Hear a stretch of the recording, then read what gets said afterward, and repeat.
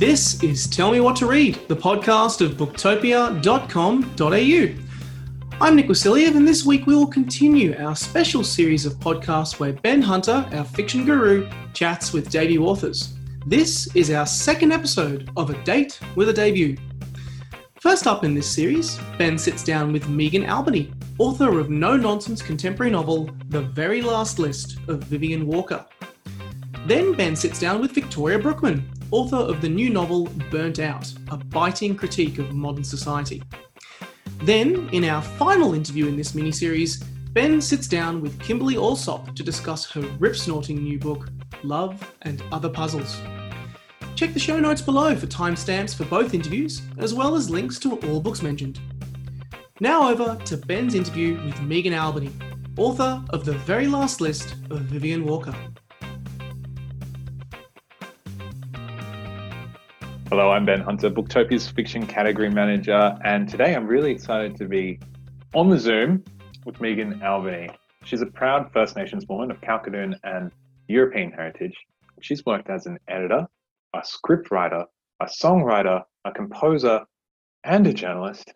Now she's adding to that list, author.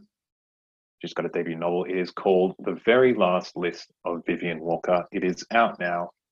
And it will make you laugh and it will make you cry. Megan, welcome to the podcast. Thanks very much, Ben. It's absolutely lovely to be here. Thank you for joining me.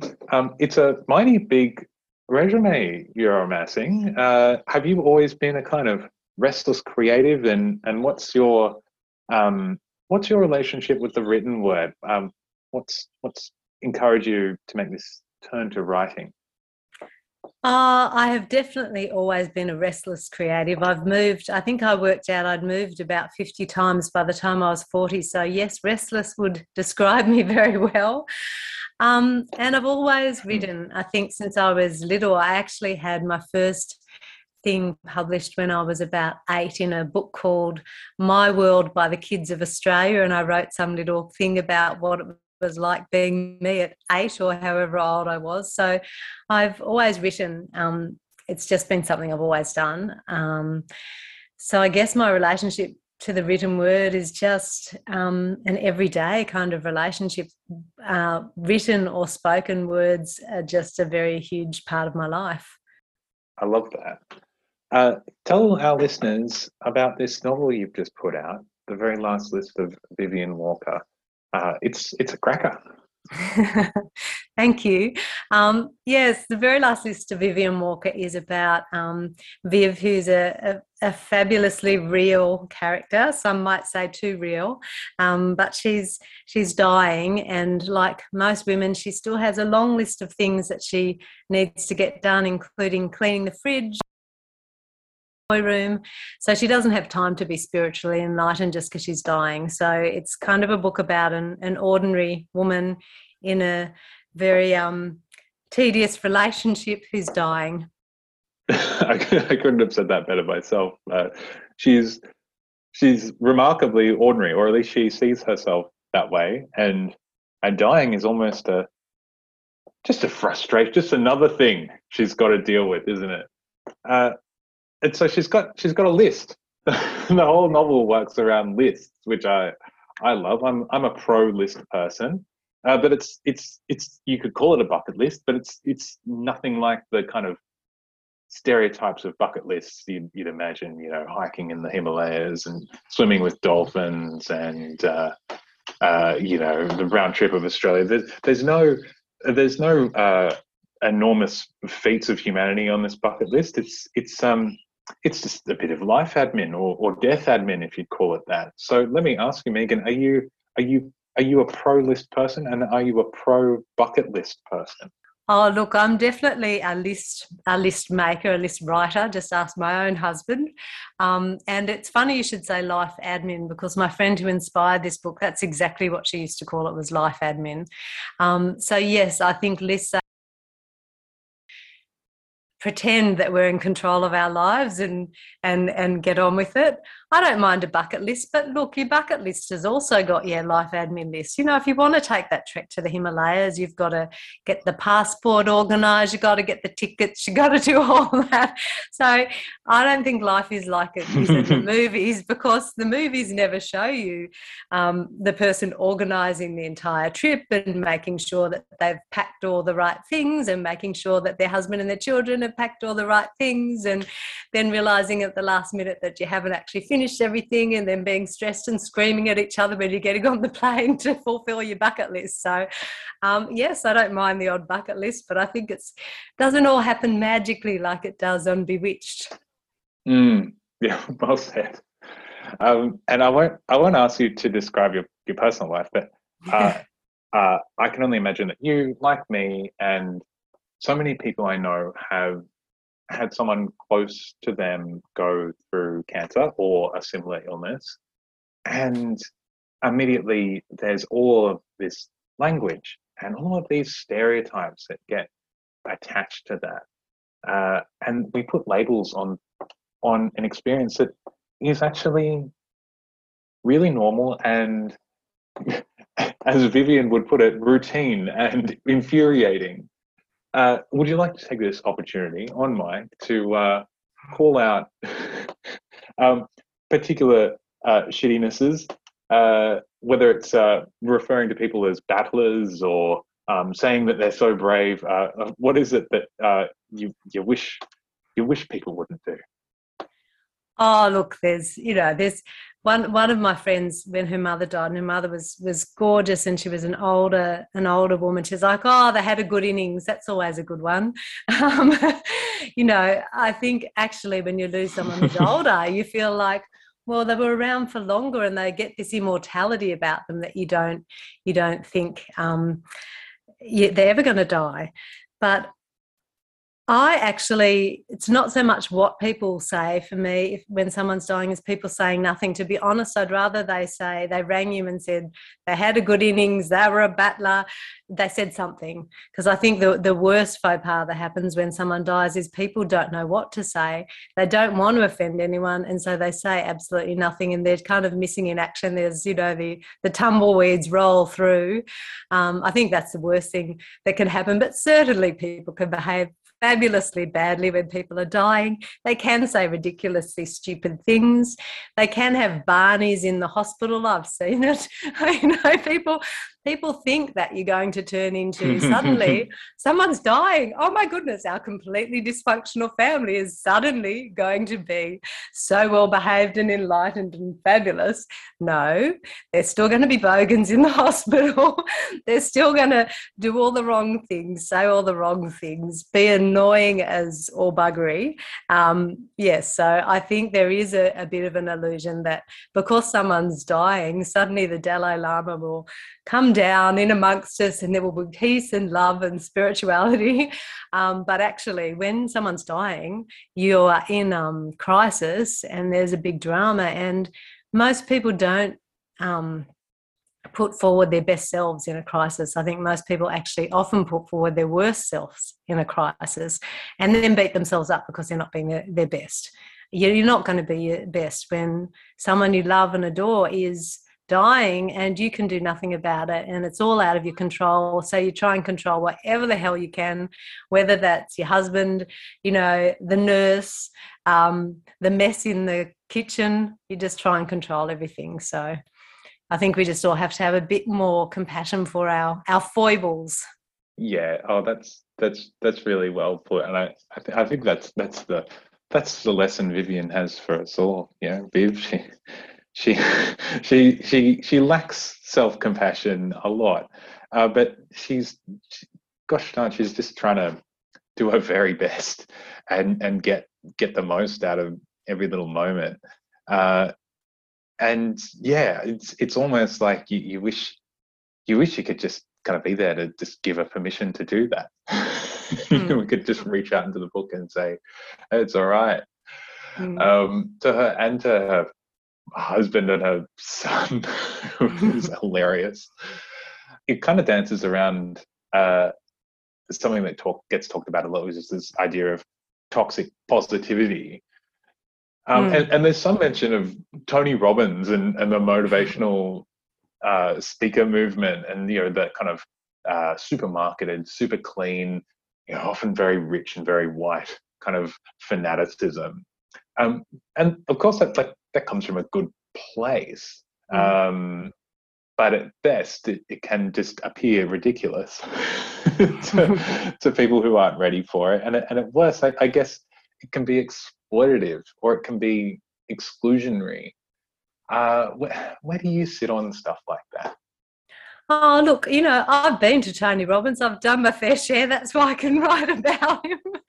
But I think that what I really think that, when you talk about toxic positivity, we can sometimes, it's only acceptable. I think it's perfectly acceptable to be ambitious and all of those, things, happy, excited, but it also needs to be perfectly acceptable to be completely depressed when you're depressed, completely devastated when you're devastated, and completely dysfunctional if you're trying your best. And I think you summed it up pretty well. Like, Viv really is trying her best, and what someone's best looks like isn't always what we think the best should look like. If people are doing, the best they can, with their life that they've had to date, and Viv didn't have an easy life, and I've loved how many people have understood that. I wanted people to see, when you're standing next to that person who's a rude cow in the supermarket and you just want to jump straight into judgment about her, maybe have some compassion, because you don't know the life that they've lived, and you don't know that that's not the best that she can do on that particular day. It's the last straw isn't always you're dying. The last straw is, this is all I can do today. There's so many demands made on us to be perfect and successful and fit and fabulous and, Insta-worthy in every time. And there's no photos of us all looking like crap. And so there's this unreal expectation. I think that's the problem. I don't have an issue with people wanting to do their best, but I do have an issue with people feeling like if they're not being their best 100% of the time, then they're a failure. Like, I think that's, it's really hard for people to live up to an expectation that isn't true. The magazines aren't true. Everything's photoshopped, all of that stuff. We need to just give ourselves a big break, especially if someone's dying. And we need to give yourself permission to be the worst behaved you've ever been. Just let it all hang out and don't try to be spiritually enlightened. Just survive it. Oh, yeah. Yes, well said. And it's not just Viv who's at wit's end, It's her husband Clint and the son Ethan as well. And we get their different perspectives, and they've also got their own lists. So this begs the next question. They're all hilarious. Who did you enjoy writing the most? I love them all. I kind of liked writing Clint because my husband wants to get a T-shirt made up that says, "I'm not Clint." And I loved writing Clint because whenever I'd read it to my writers group, they'd all start looking at Mark, my husband, like, "Is that you? Do you do that?" So there was a wicked evil part of me that liked writing Clint. But I loved Viv. And I loved Auntie Sugar. She's completely that over-the-top person that we'd all love to be. She's got no filter. So she was great fun to write. And I loved writing Ethan. My own son is older than that, but I just love that age. And he was just gorgeous to write. I fell in love with Ethan. I was heartbroken when I had to write the letter to him saying goodbye. That was probably the hardest bit of the whole book for me to write. Yeah, I can only imagine that. That was a moment. Yeah. I'll ask a much less heavy question. Do you share the love of good tea that Viv shares? Yes, I am very much a tea drinker. And again, my gorgeous friend who inspired the book was an even bigger tea drinker than me, and I was left with a huge inheritance of tea. So yes, I'm a big tea drinker, although sadly these days I can only drink herbal tea, not black tea, because I tend to get migraines, but I do still if I'm going all out there and party time, I will have a chai with black tea. I'll still do it. And I will still have, a very good Russian caravan if it's on offer. I know I'm very wild and crazy. Speaking of wild and crazy, I read that you were recording or composing music to accompany this story as a kind of multi-talented professional. Is that true? Oh yeah, just had to show off, No, I've always had the two, always had the two careers hand in hand, and it was just Mark and I, my husband and I, have written music for soundtracks, and I've always loved that when you've got a story that the music goes with. So I was just really inspired to write some music that would be the musical journey of the book. So that was a lot of fun, and just trying to think of the characters when I was writing them, and even trying to think of the sort of music that they would like, and trying to write to the book was really, was a great fun process. And part of me realised I was quite insane doing that, because I was trying to finish. I have a 2-book deal with Hachette, so I was finishing a book, or editing the book, writing the album, recording the album, trying to finish the second book. So I don't know if I'd do it again, but I loved it the first time. And on top of all that amazing work, I also read that you've done some incredible things in the Indigenous community, particularly in the field of journalism and working with the youth so-called justice system. Can you tell me a little bit about that?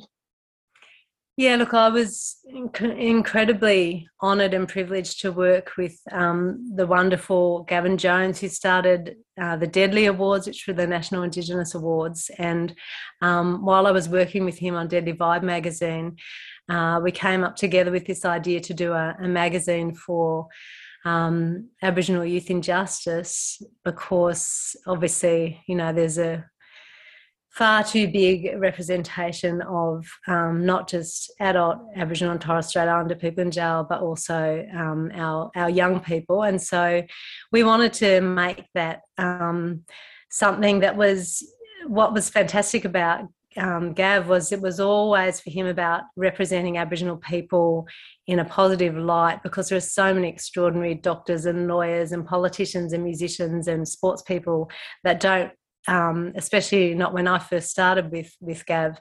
He managed to turn some of that around, but there wasn't very much positive media around Aboriginal people. So In Vibe magazine, which was a magazine we did together, was really, about role models. There was stuff to do with that was, for kids in justice around, STIs and drugs and stuff like that, just information. But it was really showing positive role models. Every cover would be an amazing footballer, or Jess Malboy or someone like that, Christine Anu, someone who is doing amazing things, and also people in the community, and just showing our young people that there are so many role models in our community. You don't have to look very far to find people who are doing extraordinary, amazing things, and that was really a passion for me. And one of the songs that's actually on the album is dedicated to Gavin,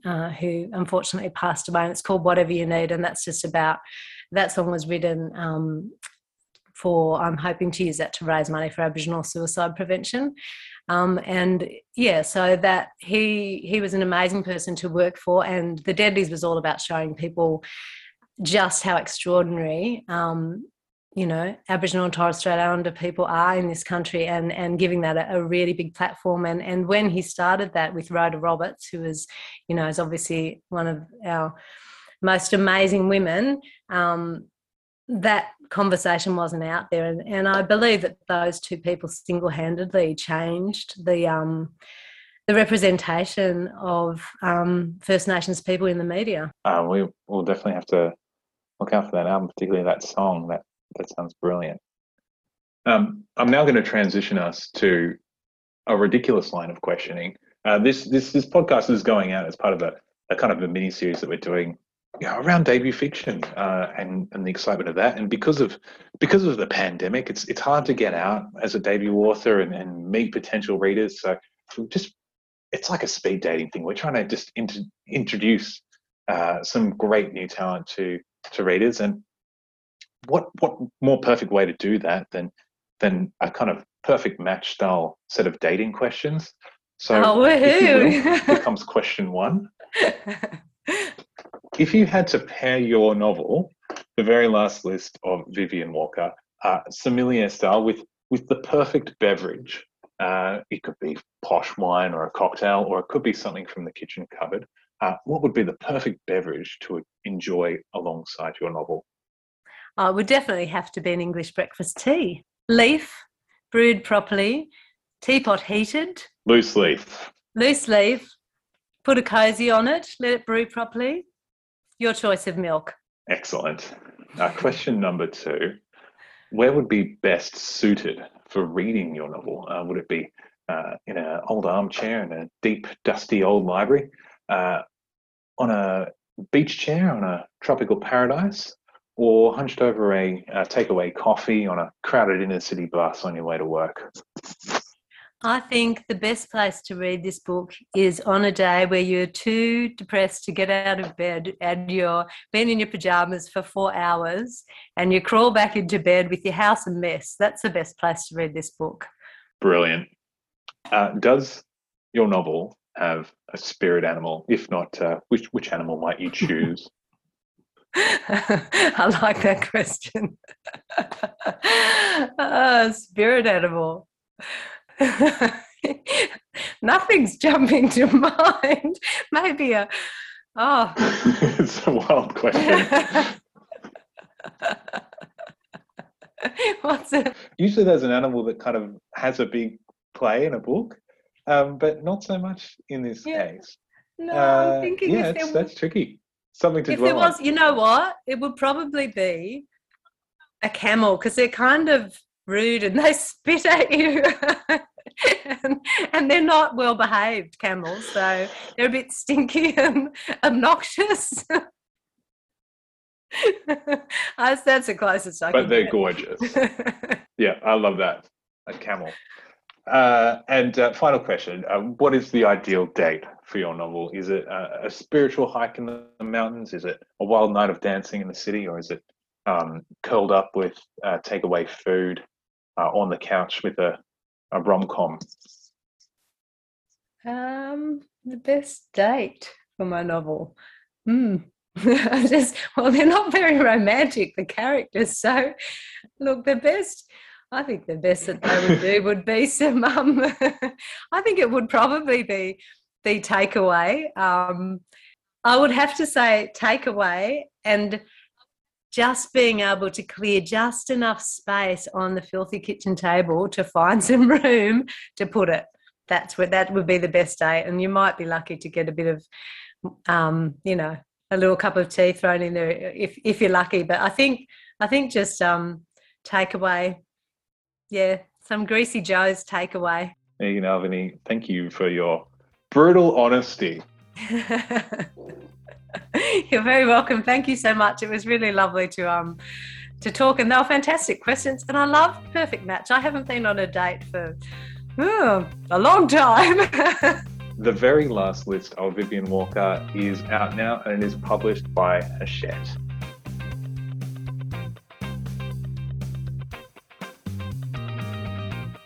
Now over to Ben's interview with Victoria Brookman, author of Burnt Out.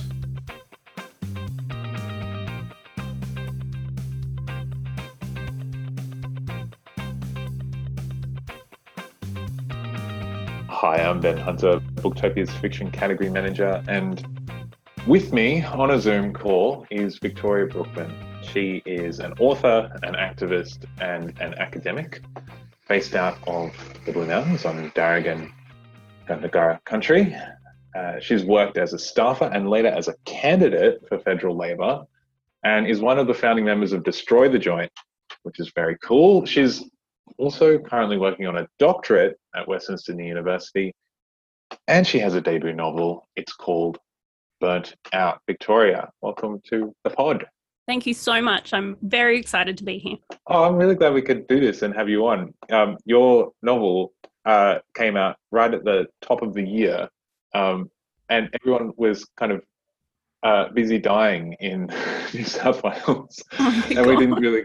It's a horrible time to like do things and go out and talk about things. So I'm really glad we can do this now. Yeah. Because it sounds like a hell of a book. I guess I'll start by asking, now that it's been out in the market for a few weeks and you've been having people tag you and just strangers who have read your book and now professing to love you, how does that feel? Is that a good experience, or has it made you a nervous wreck? Look, it's been wonderful. I have loved seeing everyone coming through with their feedback. People are calling it a page turner. They're saying they finished it like in one day, which is just the ultimate praise that a writer can get. So it's been so lovely. People in the book community are just such wonderful, welcoming people. That's so good to hear. For people who haven't picked up Burnt Out yet, what can they expect? Tell us about the book. Yeah, so the novel begins with my main character, Callie, losing her husband and her cat, and then a bushfire comes through and burns her home while she shelters next door with the neighbours.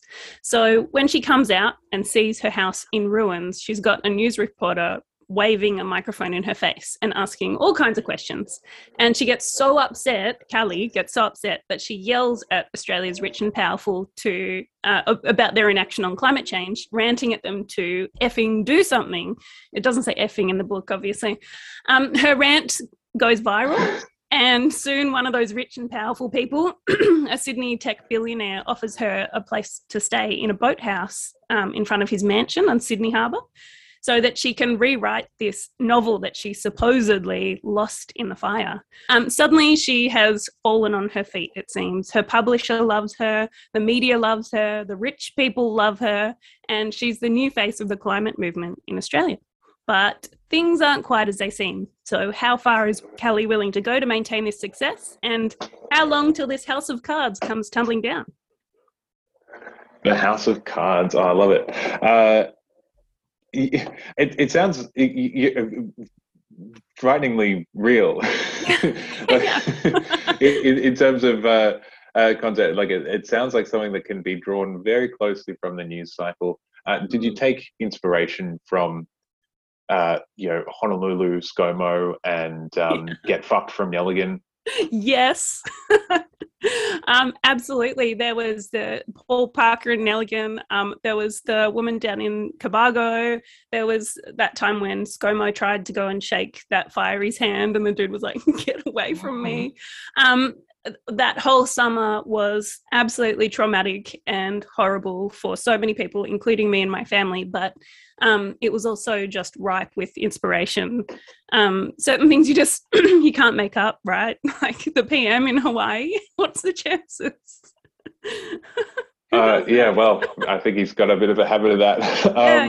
But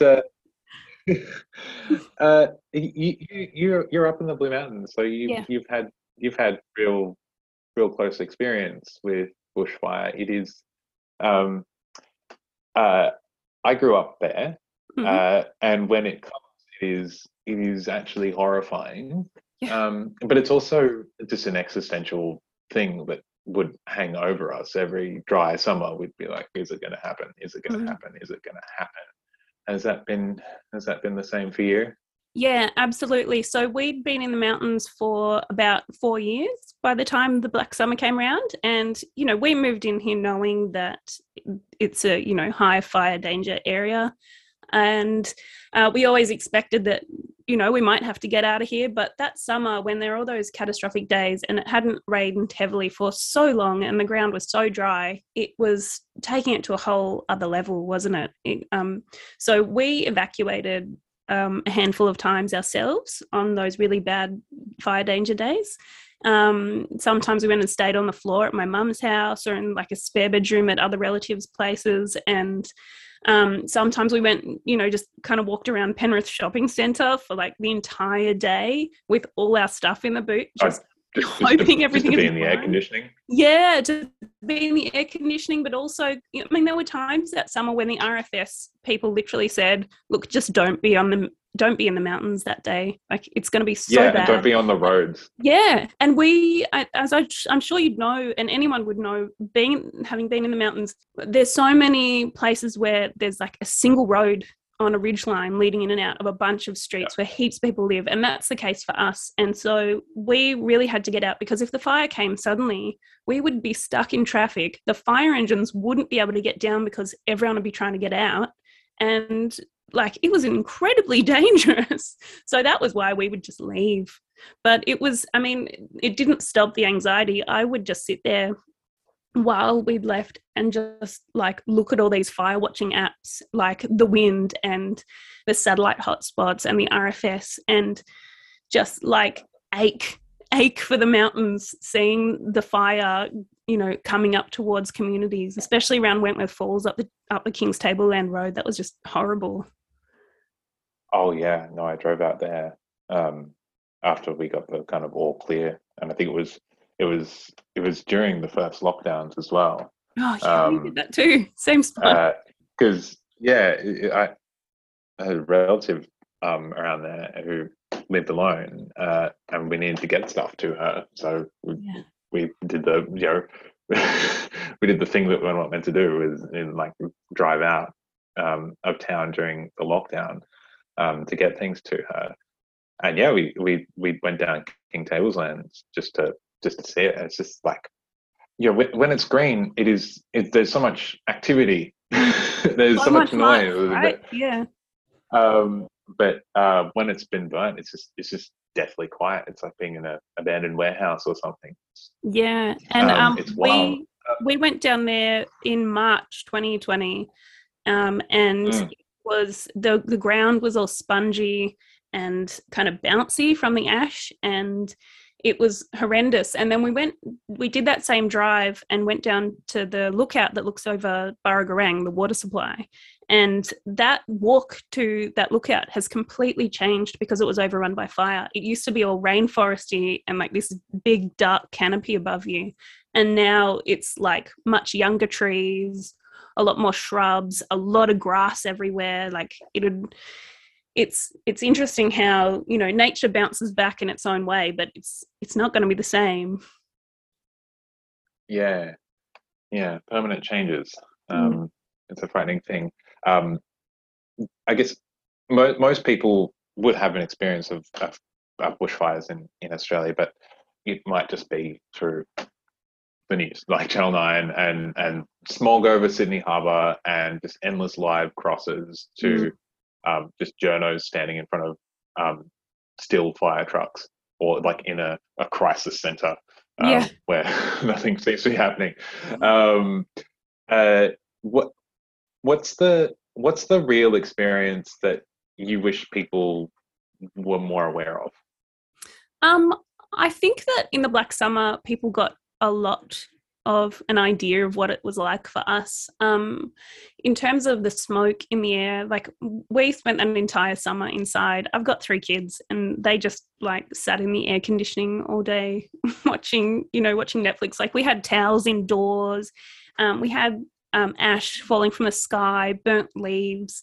It was really horrible. And we would walk out and I could look down the end of my street and sometimes I'd just see a big smoke plume rising from the southern fires. Like it was quite surreal. But I think the worst bit of it was the waiting.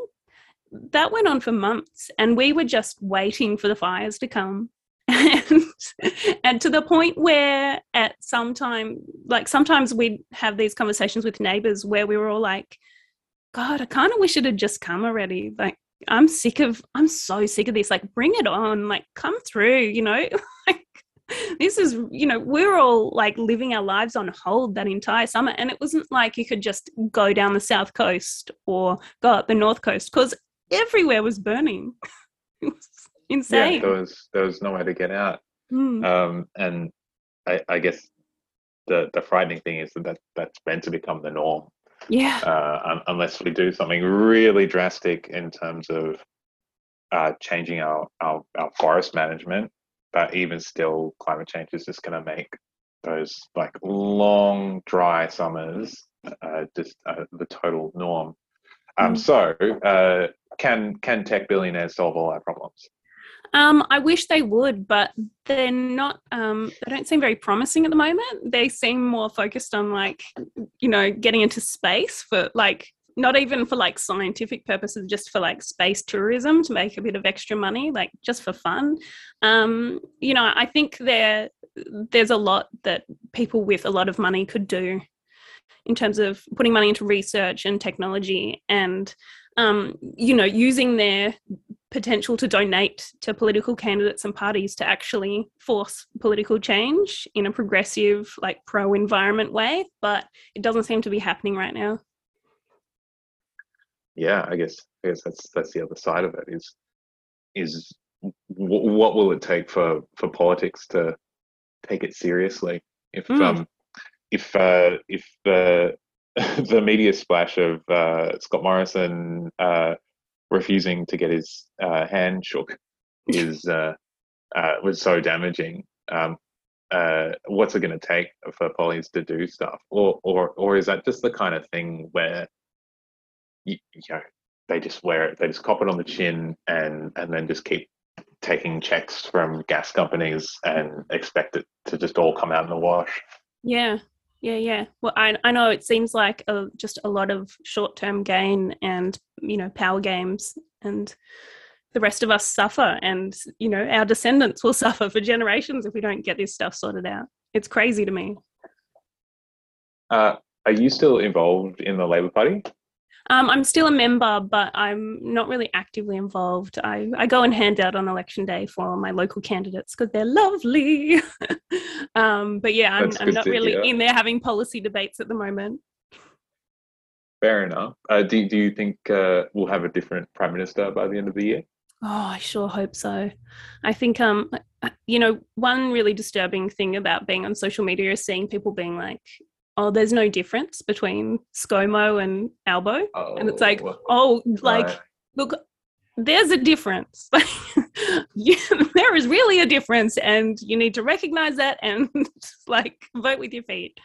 I think people are really tired of politics and the news cycle, and are looking for escapist kind of fantastical outs and being like, oh, I'll just vote independent and that'll solve all my problems. But either way, we're going to have one of those men as Prime Minister. It's going to be Albo or ScoMo, and so you need to decide which one you want. And I think ScoMo's had a good run. It's time to switch. Yeah, this is a funny, enjoyable book, right? This thing is meant to be a bit of a breath of fresh air, even if it's choked with bushfire smoke. We don't like to talk about climate change or the destruction of our world in that kind of that mode, that medium that we in the industry we call it commercial fiction. Yeah. What we really mean is that books that people would just love to read and enjoy. Yeah. You're doing it though. Was your publisher happy for you to do that? And do you expect that we'll finally start to read more and more, mainstream inverted commas authors writing on this field? Yeah, I think so. I mean, I'm definitely not the first Australian women's commercial fiction author to touch on climate change. I know there's a bunch of other people who write about that and write around kind of other political themes. One that springs to mind is Penelope Janu. She's written several books that kind of touch on climate change as well. And she's quite prolific as a commercial women's fiction author. But this was my debut novel, so HarperCollins picked it up because they liked it. So they never ever said don't write about it. So I guess they're happy about it. And I guess for me, I just set out to write a page turner. I just wanted to write something that people wanted to read, and then everything else from that summer bled into that. And I think that like discussions about climate change and politics can come in many forms, and this is my preferred form. And you've got a character in this book who's an author with an overdue book. Yeah. Is that going to become you now? Are you going to become a career author? We're going to have more books in the work from you. Yeah. And are you stressing? You're sweating bullets over deadlines already? I'm not really stressing at the moment. I'm kind of in a weird way contracted to write my novel for my doctorate at Western Sydney Uni. So that's what I've been working on, and they're the ones paying my bills at the moment. So there's I'm just relaxing into that one, getting that one done. And then hoping definitely to write more stuff for HarperCollins if they have me. That sounds excellent. And we look forward to reading everything you do, wherever you go. Before I let you go, Victoria, I now have a ridiculous line of questioning where we're talking to a number of debut authors, and we've got a bit of a Valentine's Day speed dating theme. Awesome. If you ever watched Perfect Match way back when, you might get a hint of what's to come. So here comes your first okay. with the debut question. If you had to pair your novel with a beverage, sommelier style, what would be the perfect drink to drink alongside Burnt Out? Would it be a posh cocktail or a fancy glass of wine? What would you choose? Look, I think in terms of the book's content, I'd probably go with a nice glass of Prosecco. But in my heart, yes, I don't know why, but I want to say Pernod. But yeah, I think maybe a martini. Look, I can't decide. Let's go with martini. I think anyone who's read the book will understand why it's a martini. Very good. Where would be most suited to reading your novel? Would it be in a leather armchair in the back of a dusty old library, or would it be on a beach in a tropical paradise, or would it be hunched over a takeaway coffee on a inner city bus? Look, I think a lot of people have enjoyed it on the beach, but beach weather seems to be, up and down these days. So I'll take the bus. Very good. Does your novel have a spirit animal? Oh, yeah. It's a cat. Yeah. It's a very specific cat. Its name is Killer. A final question. What would be the ideal date for your novel? Would you take it on a spiritual hike in the mountains, or would you go for a wild night of dancing in the city, or would it just be a home-cooked meal and a cheesy movie at home on the couch? Look, actually, I think that the ideal date would be a nice fireside chat in front of a mountain's fire pit. Yeah, looking up at the stars. Nice. Yeah, really romantic stuff. Martini in hand. Yeah. I mean, you can't really read in the dark, can you? But I think it's the vibe. It's the vibe we're going for. Yeah, bring a torch. I don't know. Yeah. Victoria Brookman, thank you very much for playing, and congratulations again on this fantastic new book. Thanks. I hope everyone really enjoys it. Burnt Out is published by HarperCollins, and you can get a copy of it right now from booktopia.com.au.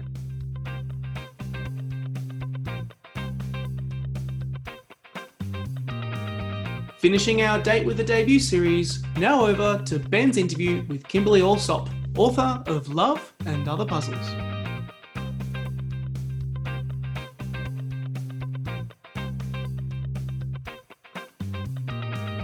Hi, I'm Ben Hunter, Booktopia's fiction category manager. Thanks for listening. And through the miracle of Zoom chat today, I am talking to Kimberly Allsop.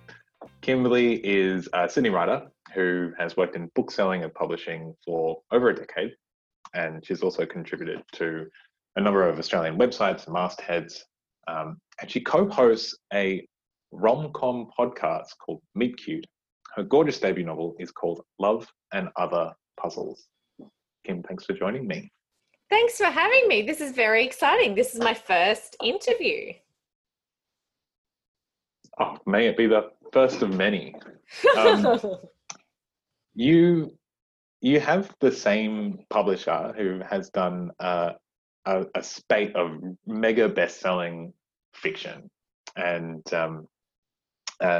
she has a habit of writing these brilliant blurbs, and yours has a delightfully witty, deliciously original, and astringently refreshing rom-com that reads like you're inhaling a zingy citrus cocktail made by Nora Ephron at a party thrown by Dolly Alderton and Beth O'Leary. Now, have those authors thrown you a party yet? And would you like to be drinking with them? I mean, immediately, yes, I would love to be drinking with them. They have not thrown me a party, so I think that's a huge misstep on their behalf. But yeah, look, Catherine Milne, who is my publisher, is amazing. If only she would just write the whole book for me, if she was going to write blurbs like that. I was so thrilled with her zingy prose. It's crazy to have anything that I'm a part of be compared to those amazing writers that she lists, because look, Nora Ephron in particular is a big hero of mine, and anyone that likes anything kind of funny or sharp or New York or rom-com-y, she should be your hero too. The first time I saw that, I think I got a bit teary. This whole process has been very emotional. Look, I probably had a couple of those zingy cocktails before I'd seen it as well. I love that. And witty and sharp, I think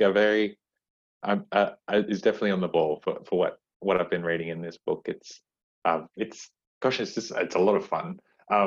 So for our listeners, do you want to paint an oral picture of your character Rory and her wonderful, disastrous life? Yeah, well, I guess most of her life doesn't appear to have been too disastrous until the start of this book. And I feel like that's almost part of the problem, because she's just such an organized person, and she's moved from Brisbane to Sydney, which is something I did for work as well a long time ago. And she's left her family behind, and she started anew, and she's trying to be a journalist, and she's got like a 5-year plan, and it's laminated because of course it is. And she's in a relationship, and she's been living with Lucas for a while, and nothing is kind of progressing beyond that point. So, you know, she does her 12,000 steps every day. She pre-packs her lunch, all traits I wish that I had and I do not have. So despite the moving from one city to another, I really don't have anything else in common with Rory other than the crossword love. And so she's done all that, and nothing is changing. So she decides to take a leaf out of one of the rom-coms, which is normally when you have something, a wacky spanner in the works, and she puts her own spanner in when she decides to follow the signs from the New York Times Daily Crossword, at least for a week, and use them to guide her in all her life decisions. And that's when everything kind of unravels at a cracking pace, and it had to, because the book's only over a week. So I really had to stuff her life up quite quickly. So it was a lot of fun to do that. Poor Rory. Yes, it's a wonderful car crash to witness, if there is such a thing.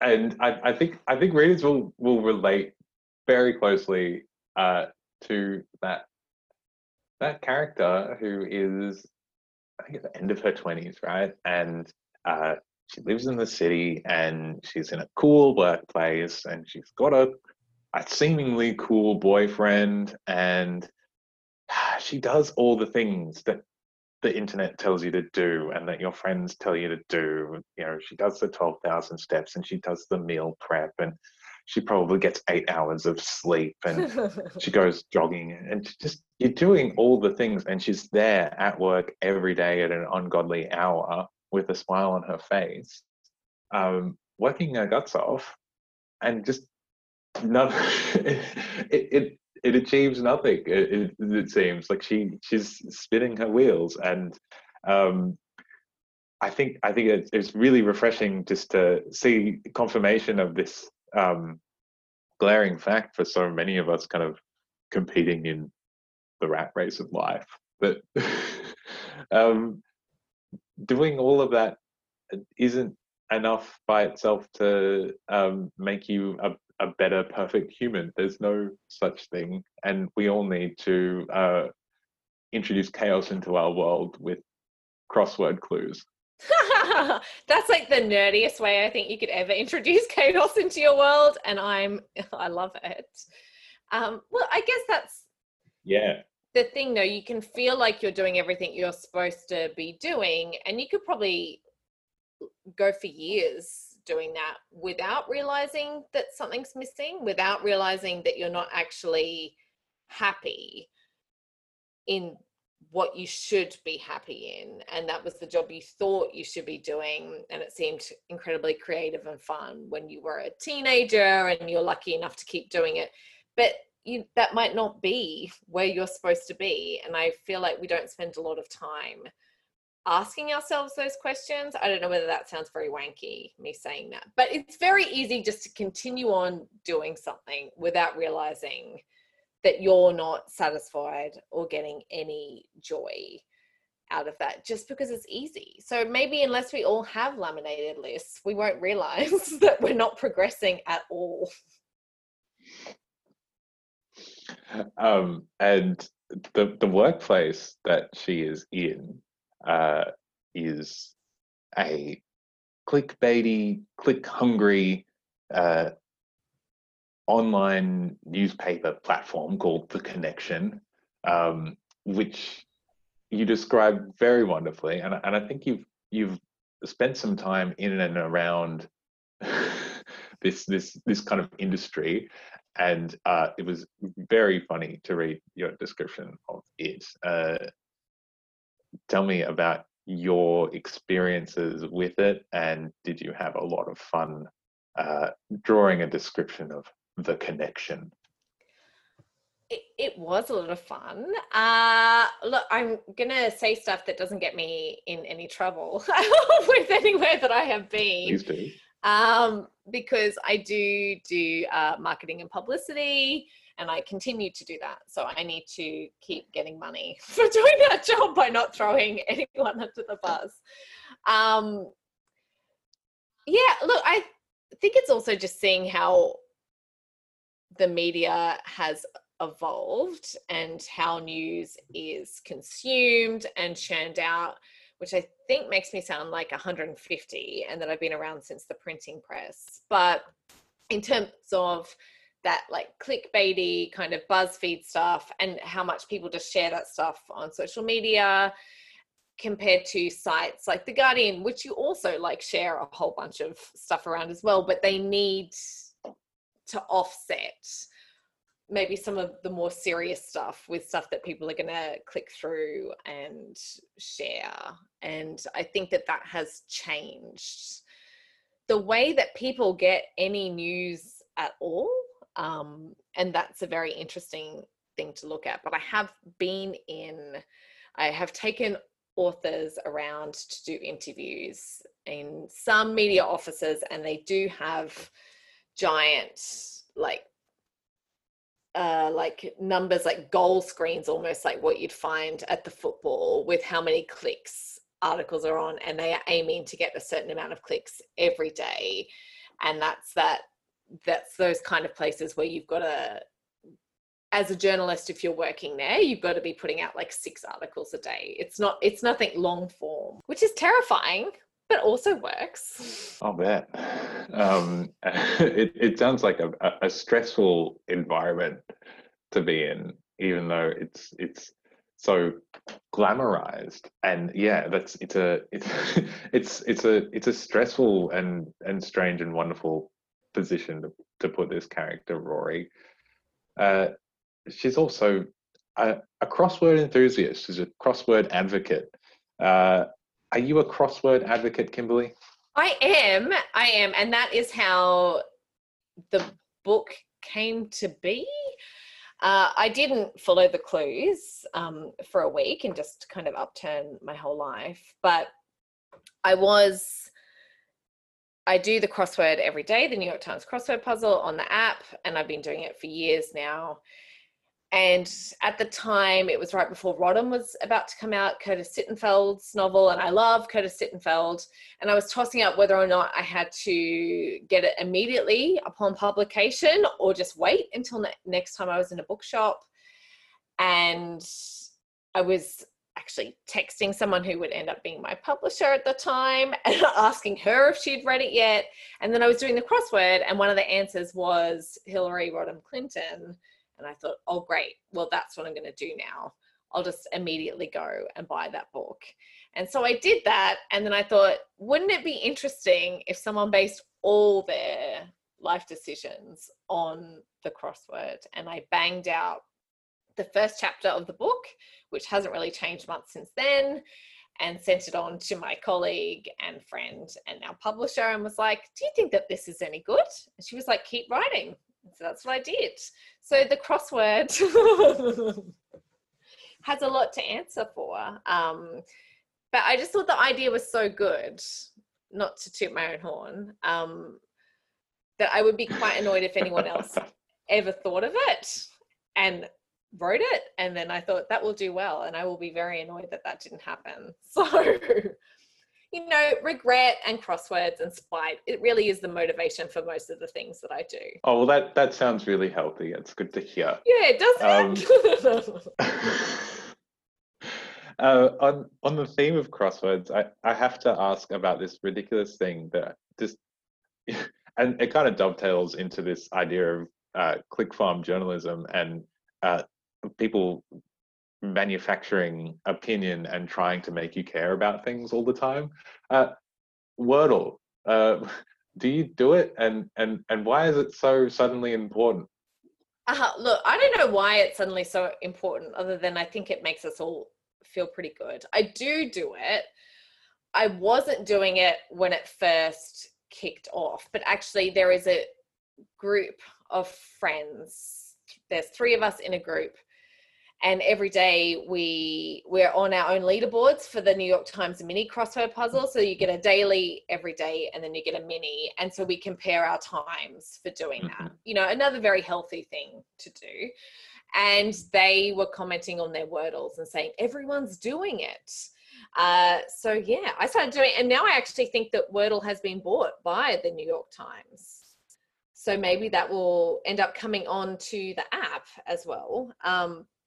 Yeah, look, I do it. I don't feel bad if I don't do it every day. I've learnt to not put a lot of my self-worth in streaks via crosswords or Wordles. Look, it's kind of enjoyable. I think if you like words, it doesn't take that long to do. Maybe you get a dopamine hit from something like that, like what you do when you get a text or someone likes a photo on Instagram. I don't know. I'm guessing you're not doing them. I have done them. And it's nice when you win, but yeah, I'm struggling to see just how special it is. But maybe that's me. If it makes people happy, I'm with you. Like, have yourself a Wordle. Yeah, look, it feels like one of the healthier things you could get into if you were going to pick up a vice. But it might be like when Words with Friends was very popular for a bit. Now, I never really got into that at all, and maybe Wordle is just the next thing that's coming on through that. We'll see how long it lasts, but look, you know, these are strange times. You did just remind me of a wonderful line from your novel, which it was something Rory thinks to herself under the lines of being very eager for the next crossword clue and thinking that, gosh, I should take up a much more healthier vice like smoking. Yes. It's the kind of comedy that you just, and that it just flows throughout the novel. It is laugh out loud funny the whole way through. And one source of a lot of humor for me is the boyfriend character, Lucas, who I hate him. I hate him so much. Do you hate him? Because you made him. I did make him. Look, he's not my favorite person in the world, but I didn't necessarily, wasn't my intention to make him so hateable, because I also just wanted to show, I don't want to put like spoilers in, he does plenty of jerky things, but part of me just wanted to show that sometimes relationships just end. They just have their time and they go through, and it doesn't always have to be with a bang that someone does something. It's just you become used to each other, and your conversations are more about like milk and cat litter than what they are when you were first going out and you were always interested by that person and you wanted to learn things about them and all that kind of stuff. So that was kind of part of it. I think I might have actually wrote him as more loathsome, and I had to pare it back a little bit because it's fun to write people that are jerks, and I loved doing that. But look, he also gave me an excuse to do something that I really wanted to do throughout the book, which was food and author name mashups, which is part of his art, is like post-it sized food author name things. But the first one in there was Tim Wonton, and he posts them on Instagram because he's trying to get like Instagram famous and then maybe get some cartoons in the New Yorker.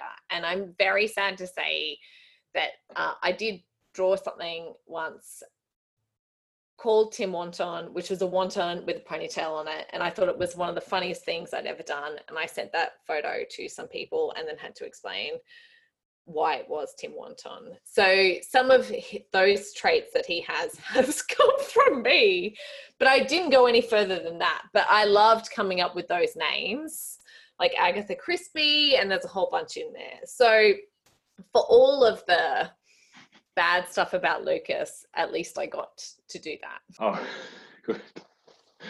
And I do think to myself that sometimes when you hate a character is probably because you're noticing traits that probably you recognize in yourself in them. Well, look, it's just fun. Like no one being a bit up his own ass. Yes.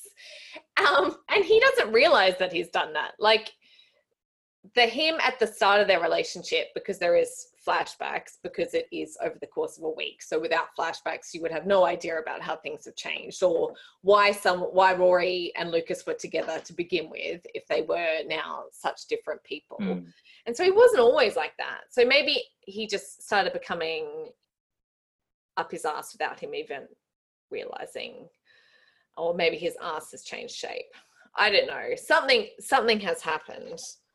Okay, so now we're going to jump into an even more silly part of the programming. We're having this chat in context of a number of debut novelists I'm kind of chatting to, and it's Valentine's Day-ish, and I'm doing a kind of a perfect match thing, right? We're kind of speed dating. A date with a debut novelist is what we're calling it. So if you'll allow me, Kim, I've got some very silly questions for you, just to see if we can be a perfect match for your novel. So question number one: if you had to pair your novel with a beverage, sommelier style, it could be anything, it could be something from the kitchen cupboard, could be posh wine, anything at all, the perfect beverage to pair with your novel, what would that be? Oh, I'd love to be fancy and say a posh wine, but I can't even think of a name for one. I would also, I feel like beer is always my immediate response to anything, whether someone's talking about drinks or otherwise. But I think for this novel, I think you want something delicious and a little tangy and tarty, I would like to think. So I feel like a gin with a yuzu mixer. Strangelove makes some great ones, and they're very refreshing. And I just love anything tangy or tarty, and I feel like that would suit this book. Sounds delicious. Okay, question number two. where would be best suited to read Love and Other Puzzles? A dusty old library in like a leather armchair, or on a tropical beach in a beach chair with your feet up, or hunched over a takeaway latte on a crowded inner city bus. Oh, I'm daydreaming about being on a beach and doing that instead of in my work from home study. Yuzu gin. Yes, please. I mean, with 10 of them. I think it's probably hunched over a coffee on some public transport. I don't suggest that anyone consumes any food or beverages on public transport. That smells and no one likes it, and, spillage. But there is a lot of bus scenes in Love and Other Puzzles, and a bus driver plays a big part in it. So, I feel like that kind of fits in with everything that's happening in that book. And we should all be nice to bus drivers and then read Yes. So question for you personally, do you say good morning and thank you to every bus driver? I do. Well, not like everyone, because that would imply if I walk past one on the street, I might start engaging with them. But whenever I get on a bus, I absolutely say good morning, and it from the back, or that kind of second door that you either enter or exit from, I like to yell a big thank you, so that everyone else knows that that's what we should be doing and waving to bus drivers. I think they're amazing. It's such a thankless job. Why not help these people, especially these days when they're working and possibly going to get COVID or something, just so that we can get to the library or our place of work. So yeah, I think they're amazing. We should all be being very polite and lovely to our bus drivers. Yeah, here. Question number 3, and this one is extra ridiculous. Does your novel spirit animal? That's such a hard one. I feel like I should be well-versed in all kinds of animals because I have a 3-year-old. So things should just kind of plop into my head. Maybe a wombat. I feel like they're pretty single-minded. At least that's what I've gathered from Jackie French books in their pursuit of things. And I think that's kind of what Rory is for a bit as well, whether it be carrots or grass. And then the need to curl into a ball in the face of drama or something confronting. So I think I'm going to go wombat. It's not the most flattering animal, but I think people like wombats, don't they? Do you like wombats? Adorable but tough. I think that's perfect. A wombat, your spirit animal. And final question: what is the ideal date for your novel? Is it a spiritual hike in the mountains, a wild night of dancing in the big city, or is it curled up at home with a home-cooked meal and a cheesy movie? Look, definitely at home with a cheesy movie. I would suggest possibly not a home-cooked meal. If I was doing it, because I do not care for cooking. I care a lot for eating, but I don't take no enjoyment in making food whatsoever. So takeaway, I think, and a cheesy movie, absolutely. I would say I pick a classic like When Harry Met Sally, which is hilarious and would give an excellent indication as to whether or not that person that you're on a first date with is worth continuing to date. Because if they don't find that movie funny, I would say that is a huge red flag. And good of you to have found that out sooner rather than later. Yes, Sage advice. Yes, it's not my favorite movie. That would probably be like You've Got Mail, which would be another great one. But maybe save that for someone when you know it's for the long haul. Oh yeah, you do all the Meg Ryan, Tom Hanks films as like a marathon. Absolutely, it's a good way to get the measure of someone. I think. What would be your cheesy movie, Ben? I don't know, Space Jam. Oh, that was on TV the other day. I was very excited. Oh, good. I'd forgotten Bill Murray also pops up. Oh yeah, no, he's integral in that film. And thank you for your time and for this brilliant, funny, and adorable new novel. May it be the first of many. Love and Other Puzzles is published by HarperCollins, and you can get it right now from Booktopia. Kimberly Allsop, thanks for being on the podcast. Thanks so much for having me. Silly questions only going forward. Thank you. Deal.